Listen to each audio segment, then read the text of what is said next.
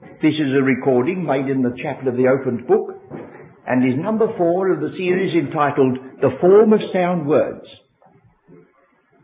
We've already looked at this title and we discovered that it's exactly the same word that is used by Paul in the first epistle when he said he was a pattern. It's not a mere formalism, he was a pattern in his conversion and in his living, and the words that he was passing on to Timothy was to pass on to faithful men who should be able to teach others also, and so he says, you must have a pattern. He doesn't tie us down, but he says, don't forget that if any man preaches any other gospel than that which I've passed on to you, is in trouble. And not only the gospel, but he calls himself the prisoner of Jesus Christ who had received a dispensation. We'll have to look into these terms as we go on. But this series of studies is to help those who are approaching the Bible and sometimes are not quite sure where to begin or where to end or how to get guidance. And we'll do our best with our own limitations consciously in view to that end. So we won't go over the ground again except to say that is our object. To discover something of the sound words which the apostle has given so that we may not make mistakes and be sort of ranging all over the book and wish we'd had some guidance. We looked at the second meeting at 2 words beginning with the letter A. This is all artificial, I know, but it gives us a way to put it down. We have access. And although that's the end of the story, it's good to see the end. Sin divides between man and God. And the great work of Christ was to bring about salvation, redemption, reconciliation, acceptance and access. And one day it's going to be so real that God's going to say no more over all the things that divide and destroy. And then the word adoption can be easily misunderstood at the present day. It doesn't mean Dr. Bernardo's home. It means appointing by will someone to be your heir. And although we may not commend the New English Version or read it in this chapel necessarily, I was very glad to see that instead of using the word adoption, which the man in the street or the teenager, whoever they have in view, wouldn't understand, they've got status as son. Now the Greek word is huiothesia. Huios is the word son, thesia is the place, and that's a very good thing. It gives a person who is not a legitimate child of the father, I don't mean illegitimately, he was not necessarily the firstborn, it gives him that place by will. And we argued that out from the Epistle to the Galatians chapter 3 and 4 last time. Well, now we must come on. And the subject before us today is the other 2 that occupy this chart. Now the first group, all things, I don't think I'm going to take too long over it because it demands a certain amount of acquaintance with the original. On the surface, you couldn't tell when you're reading the authorized version or many other versions for that reason, whether it's panta, which means all things, or whether it's ta panta, which means the all things. Because it's an un-English expression. We don't say the all things. But we can't dictate to God and tell him he's slipped up because he chose these words long before English came into existence. It's perhaps a rough and ready way of saying like this, that when it says the all things, it could be said these things that I'm talking about, not universally.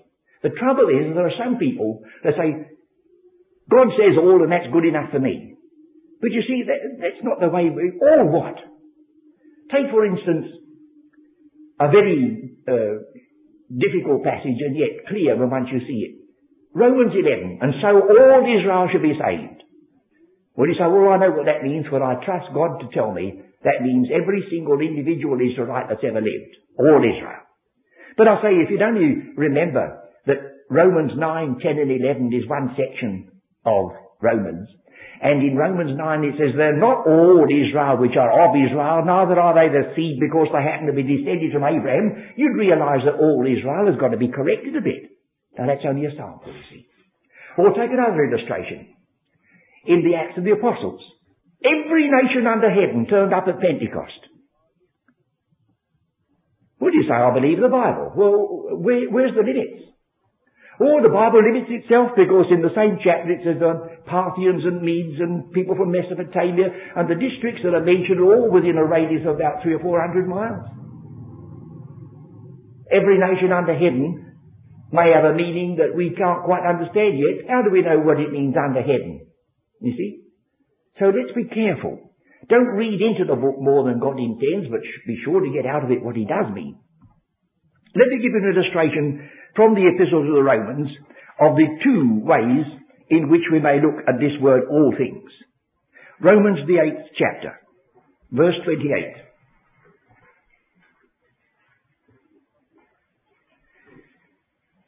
Romans the 8th chapter, verse 28.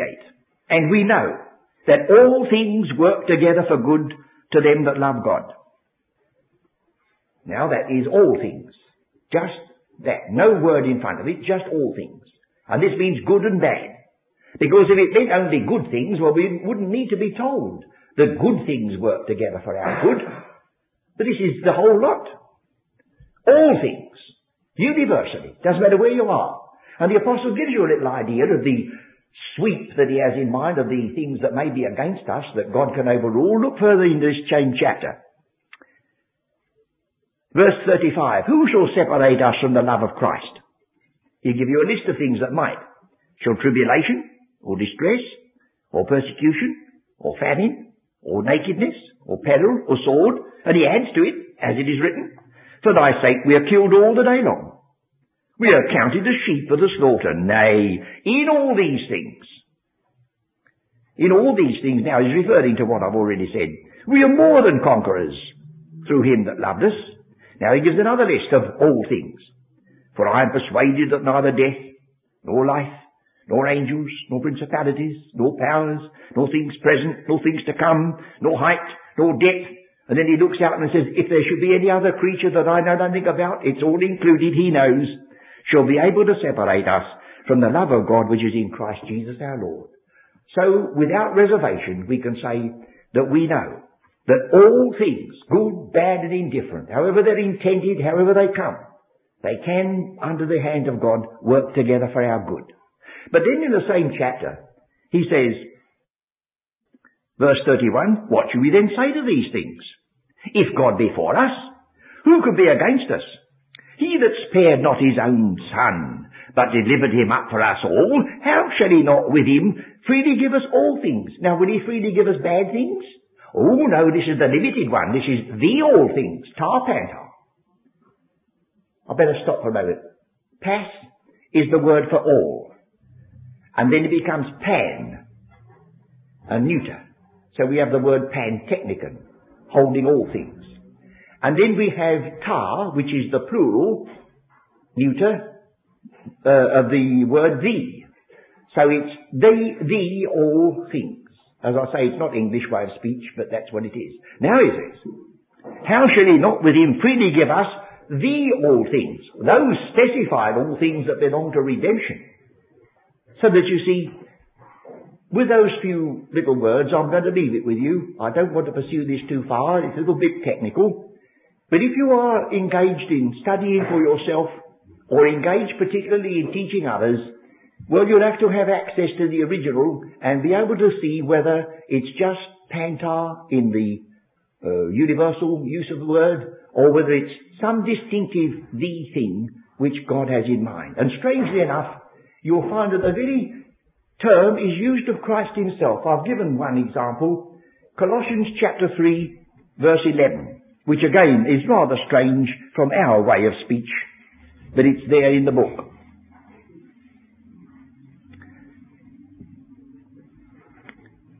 Chapter 3, verse 11.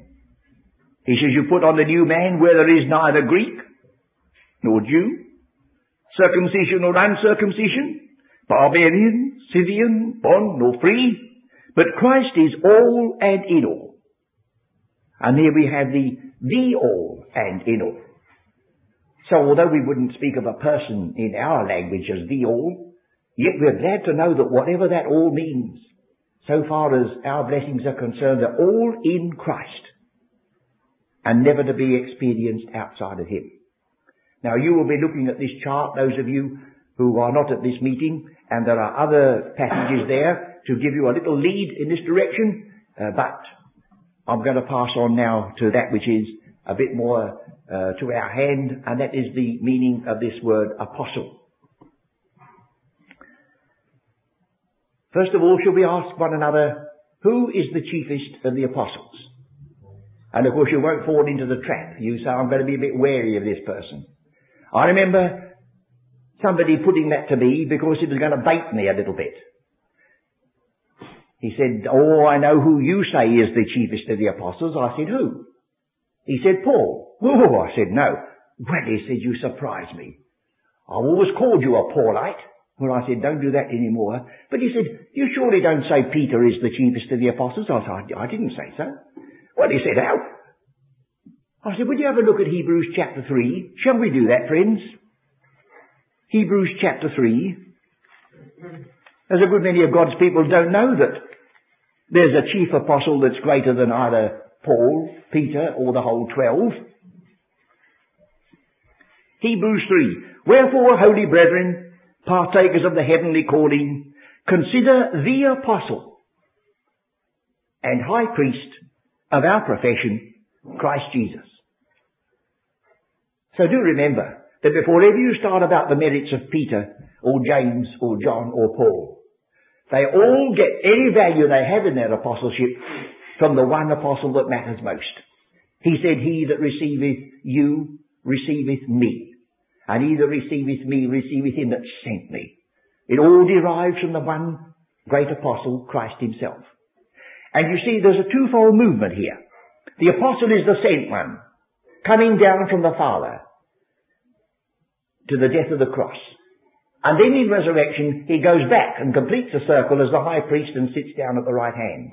The apostle and high priest. So there's the circle, complete. So that's the first thing to remember. Christ comes first. He has the preeminence even among the apostles. They all represent him. Now, secondly, the word has come, of course, from the original into our English language. It's lifted straight over. An apostle is a Greek word. Apo is the word that means away from. And steno is the verb I send. Now, if you want a little study that is profitable, open your English Bible and go through every chapter in John's Gospel and put a little mark against the word send or sent. You'll be surprised how many times it comes. Let me refresh your memory of the way in which it comes even in John 17. That's a long way through the Gospel. He says in verse 8, for I have given unto them the words which thou gavest me, and they have received them and have known surely that I came out from thee, and they have believed that thou didst send me. But that's not the only occasion. That's not the only reason. It says in verse 21, that they all may be one as thou, Father, art in me, and I in thee, that they also may be one in us, that the world may believe that thou hast sent me.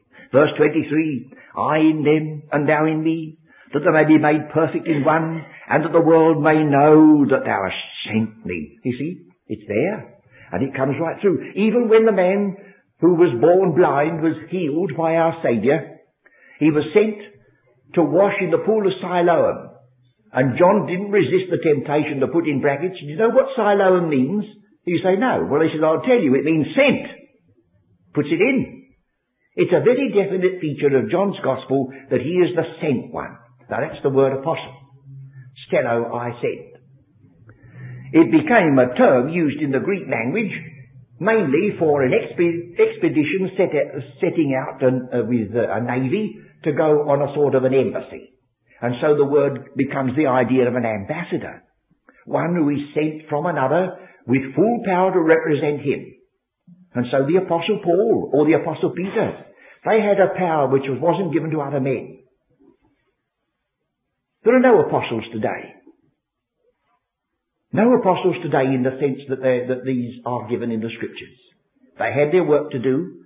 Their work was a foundation ministry, and it ceased. You say, where did you get that from? Ephesians chapter 2. I like you to interrupt me, only don't do it too many times. I do it, you see, for your benefit. Ephesians chapter 2, and ask where it comes. Verse 19, now therefore ye are no more strangers and foreigners, but fellow citizens with the saints and of the household of God, and are built upon the foundation of the apostles and prophets. The apostles and prophets are a foundation ministry, and they've ceased. When you come to 2 Timothy, it's the teacher and the evangelist that follows. Paul never appointed another apostle. The ones that followed him was the evangelist, Timothy, and then Timothy was told to pass the ministry on to those who were able to teach others also. So a foundation ministry, never to be repeated, was the apostle and prophet. And then the continuing ministry unto the end of time will be the evangelist and the teacher. We'll see again what it says in Ephesians in a moment. Now, with regard to the word apostle, we've got then the way it means to be sent away from someone to represent him. And when you're representing God, or when you're representing the apostle, Christ himself, then all power is given. As he said, you wait till you're endued with power from on high.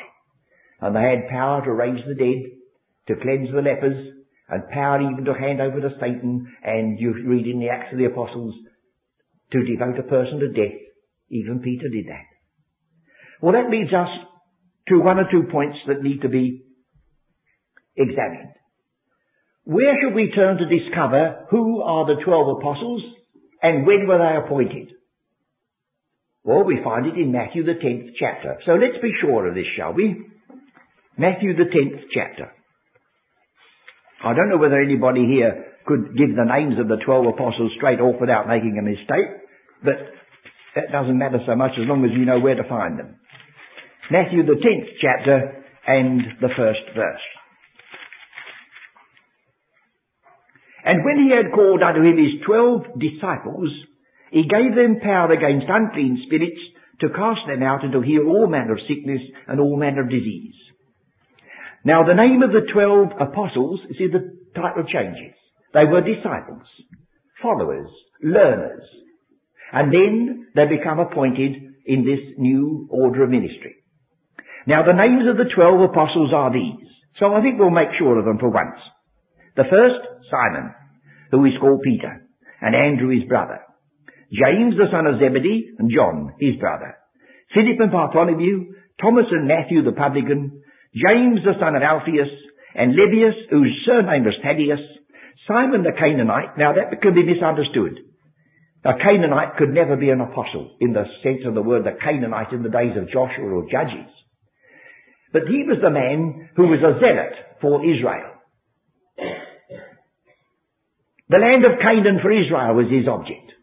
He was a Canaanite. He was going to turn out everybody and rise a rebellion against Rome and let the land of Palestine belong to Israel. So he's called in another gospel Simon the Zealot. And then Judas Iscariot, who also betrayed him. These 12, including Judas, were sent out on their ministry. And their ministry was limited. Verse 5, go not into the way of the Gentiles, and into any city of the Samaritans enter ye not, but go rather to the lost sheep of the house of Israel. That's a limited ministry. And that covers the gospel according to Matthew. There is no extension of the gospel of the kingdom in the gospel of Matthew until after the Lord is risen, and then he says, this gospel of the kingdom shall be preached in all the world for a witness, and then the end shall come. You understand that the Apostle Paul is not named here. Or would you say Judas dropped out and Paul took his place? Should we turn to the first chapter of the Acts and test that for a bit? The first chapter of the Acts of the Apostles.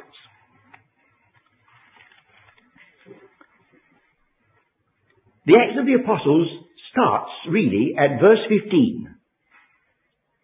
Because the preceding 14 verses are an overlap of the last chapter of Luke's Gospel. And Luke wrote both the Gospel and the Acts. So he overlaps and says, now, the former treatise, I told you these things. Well, now this is where we go on with the story. In those days, Peter stood up in the midst of the disciples and said, the number of names together were about 120. You've got a difficult verse here unless you watch, because it will make it sound to your hearer that Peter stood up and told them that the number was 120. That's put in brackets. Now it goes on to say, he stood up and said, men and brethren. But why does it break the story and put in brackets the number of names were 120? 120, if you write it down, is 12 with an ought on the end. And he's going to speak about the 12.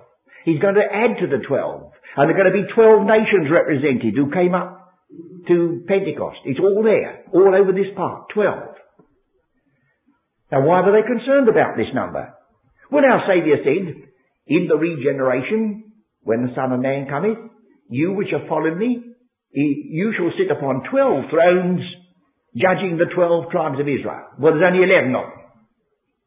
Or would you say, they've got to wait for Paul.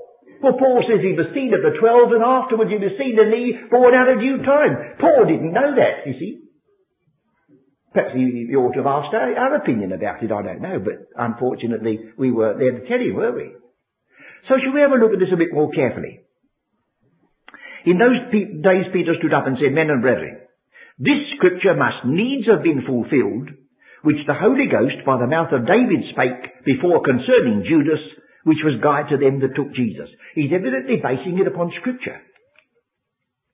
He said, it must be fulfilled, the scripture says so. Well, how do you know that, Peter? Well, he said, don't you remember in the first verses of this Acts of the Apostles, it says in verse 3, to whom he showed himself alive after his passion by many infallible proofs, being seen of them 40 days and speaking of the things pertaining to the kingdom of God. And Luke tells you that he began at Moses and the Psalms and the prophets, and he opened up to them the scriptures concerning himself. Well, he said, we heard all that. And what are they going to do about it? He's got it based on the word of God, you see. Well, now, he said, something's got to be done. It's written, verse 20, it's written in the book of the Psalms, let his habitation be desolate, let no man dwell therein, and his bishopric let another take. Wherefore, of these men, now you see, so many have said, now they exhibit a prejudice. They bring two men only before the Lord and limit God. But it isn't so. They're already limited by the word of the Lord. Let's see what they first of all say.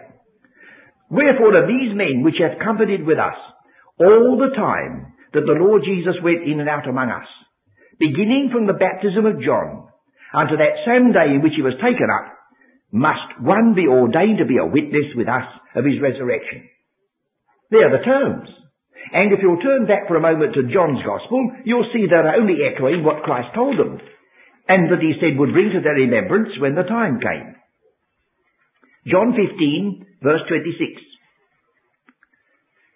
But when the Comforter is come, whom I will send unto you from the Father, even the Spirit of truth which proceedeth from the Father, he shall testify of me. And ye also shall bear witness. Why? Or because you're clever? Or because you're favourites? Oh no, because ye have been with me from the beginning. Eyewitnesses, friends. Not that they heard somebody else say something about it. Eyewitnesses. Well now, evidently, there were only two. There were only two that could say, I was there at the time of John the Baptist, and I've continued right through. His name is not mentioned in the Gospels any more than the name of the 70 are mentioned in the Gospels. But he was there, known by the Lord. Now, there are two of them. We don't know which to choose. But the lot fell upon Matthias, and he was numbered with the 11. But then they say, oh no, that's only prejudice on their part. But look, friend, are you willing for this? The moment those 12 were made up, the day of Pentecost came, and the Spirit of God descended upon the 12 men, 12 tongues of fire. Do you mean to tell me the Spirit of truth endorsed a prejudice? That's compromising the Spirit of truth in the sense that we cannot tolerate. Paul had another ministry altogether, as we'll see presently. Entirely different. Now the number's made up to 12, and they can go on with their witness. And so we've got, they put the two men, they prayed, and he was numbered with the 11. There is a possible need to put a brackets in verse 25 if you like to look. I'll do it without the brackets first. That he may take part of this ministry and apostleship from which Judas by transgression fell, that he might go to his own place. And the usual interpretation is that Judas fell from that position that he might go to his own place. You know where his own place is. Well, that isn't what it's teaching. Put those words in brackets, the same as the words are in brackets in verse 15. The number of names together were 120. So we read it again. That he might take part of this ministry and apostleship, that he might go to his own place, and he was numbered with the 11. And incidentally, from that Judas by transgression fell. It's to his own place. His Matthias is being appointed to his own place. That's their object. Well, now, we must look at the other aspect of the word apostle, and that is to consider the Apostle Paul, because he so intimately belongs to us Gentiles. Will you notice the Romans chapter 11, verse 13. He's speaking about the fall of the people of Israel and the riches of the Gentiles as a result. Verse 13, for I speak to you Gentiles, inasmuch as I am the apostle of the Gentiles, I magnify mine office. If he magnified himself, it would have been wrong. But he had to magnify his office, for that was given him by God. And so you'll find there's an alternation in Paul. He says, unto me. And then he says, less than the least of all saints. I don't want to magnify myself. But you can't get this truth apart from me, he says. For the Lord revealed it to me, that I should make all the Gentiles see. Will you see that in Ephesians chapter 3? Ephesians chapter 3. For this cause, I, Paul, the prisoner of Jesus Christ, for you Gentiles. If you have heard of the dispensation of the grace of God which is given me to you, Lord, how that by revelation he made known unto me the mystery, as I wrote afore in a few words, whereby when ye read you may understand my knowledge of the mystery of Christ, which in other ages was not made known unto the sons of men, as it is now revealed unto his holy apostles and prophets by the Spirit, that the Gentiles should be fellow heirs of the same body, partakers of his promise in Christ by the gospel, whereof I was made a minister, according to the gift of the grace of God given unto me, by the effectual working of his power, unto me, so I don't like keep saying me, unto me, who am less than the least of all saints, is this grace given, that I should preach among the Gentiles the unsearchable riches of Christ, and to make all men see what is the fellowship of this mystery. You see, it was given to him. Peter never knew a word about it. And in his last epistle, he says, as our beloved brother Paul has written in his epistles, many things hard to be understood. Peter said that. Didn't belong to his ministry. So will you go back for a moment to the epistle to the Galatians? We read the first chapter of Galatians, and those of you who are listening to this tape, I would advise you before you finish this study that you read the first chapter of Galatians right through. We can't do it again for your benefit just now. But if you'll notice, he continues this question of the apostleship into chapter 2. Let me draw your attention to the structure of Galatians 1. You do know that underneath the surface of the scriptures there is a pattern. We want to be very careful not to be fanciful and get all sorts of little headings, but I'm going to ask you to notice actual words that are used by the Spirit of God. And you can't turn a blind eye to those. Will you look at verse 1? I'll put a stress on the words, and they are identically true in the original. Paul, an apostle, not of men, neither by man, but by Jesus Christ and God the Father, who raised him from the dead. Notice the words, not, neither, but.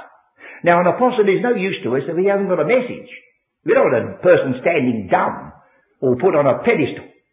So he says, verse 11, I certify you, brethren, that the gospel which was preached to me is not, neither, but. You see it? My apostleship was not of men. My gospel is not of men. Neither I received it from man, but I was taught it by revelation. That's independent of the 12. He never asked Peter, James and John what gospel to preach. You'll find that they had to recognize him presently. Then he says, when it pleased God to separate me and call me, but here comes not, neither, and but again. Verse 16, to reveal his Son in me that I might preach him among the heathen. Immediately I conferred not, neither, but. Now I don't know how you feel about it. That's got me. I can't avoid it. That's there by the Spirit of God. So we have Paul's independent apostleship, an independently received gospel, and an independent commission. He never had hands laid upon him. So writing to the Corinthians, he says, Some bring letters of commendation to you and commendation from you, but who's going to give me a letter of commendation? He said, nobody. That's his glory. I'm not very apostolic, I know, but I'm in the same fix myself. I've got no ordination, no commendation, no letters at all. It's between me and the Lord. And because the King James Version had to watch their step with regard to something to do with ecclesiastical things, when it says the house of Stephanus have addicted themselves to the ministry, they didn't like to say they've ordained themselves. It's an identical word. Identical word. It was their responsibility to the Lord and nobody else. That's where Paul comes in. That's where you and I come in. So now we've got the emphasis. Now in chapter 2, he picks up this again because it's so important. Would you look now? Can you see, friends, when reading, or would you like the light? Is it all right? Because I don't like to have a dim religious light and feel folks are not being able to read their book. Thank you. Now, do notice this, and I'm going to jump about in this chapter, and I hope you'll just give me a chance to show you its construction. Then 14 years after, I went up again to Jerusalem with Barnabas, and took Titus with me also. And I went up by revelation, and communicated unto them that gospel which I preach among the Gentiles. Now, why should he go up to Jerusalem to tell them what gospel he preached among the Gentiles if he preached exactly the same thing? Well, we'll see in a minute. But privately to them that were of reputation, lest by any means I should run or had run in vain. Now then, further down the story, verse 11. But when Peter was come to Antioch, see, Paul goes to Jerusalem. Peter comes to Antioch. I was stood into the face because he was to be blamed. Oh, I see. Puts Peter in rather a bad light, doesn't it? For before that certain came from James, he did eat with the Gentiles. But when they were come, he withdrew and separated himself, fearing them which were of the circumcision. Now Barnabas, in verse 1, stood firm with the Apostle Paul. Notice it again, with Barnabas. But Barnabas, in verse 12, goes over with Peter. And the other Jews dissembled likewise with him, insomuch that Barnabas also, as you could put it, even Barnabas, was carried away with a dissimulation or hypocrisy. Isn't that dreadful? I would say to everyone who's listening to me, don't let your faith rest in the opinions of any man. Don't make these tape recordings a substitute for your own personal responsibility. When Barnabas stood with Paul, he stood firm, and when he stood with Peter, he went over. That's a warning for us all. Well, now we're back again. Verse 3, but neither Titus, who was with me, being a Greek, was compelled to be circumcised. That was just the very point. He said he came out as he went. You're trying to make this an imposition upon the Gentile church, but look, Titus went right up into the very centre of it and came out again. Now look at the word compelled again in verse 14. But when I saw that they walked not uprightly according to the truth of the gospel, I said unto Peter before them all, if thou being a Jew livest after the manner of the Gentiles and not as do the Jews, why compellest? You see it? Why compellest thou the Gentiles to live as do the Jews? And then I hope you've spotted the next one. It says in verse 5, to whom we gave place by subjection, no, not for an hour, that the truth of the gospel might continue with you. Now look, verse 14, when I saw that they walked not uprightly according to the truth of the gospel. Do you mean to tell me that's there by accident or design? It's working out. Here's the two apostles. Look at the difference between them. And then notice what he says. Verse 6.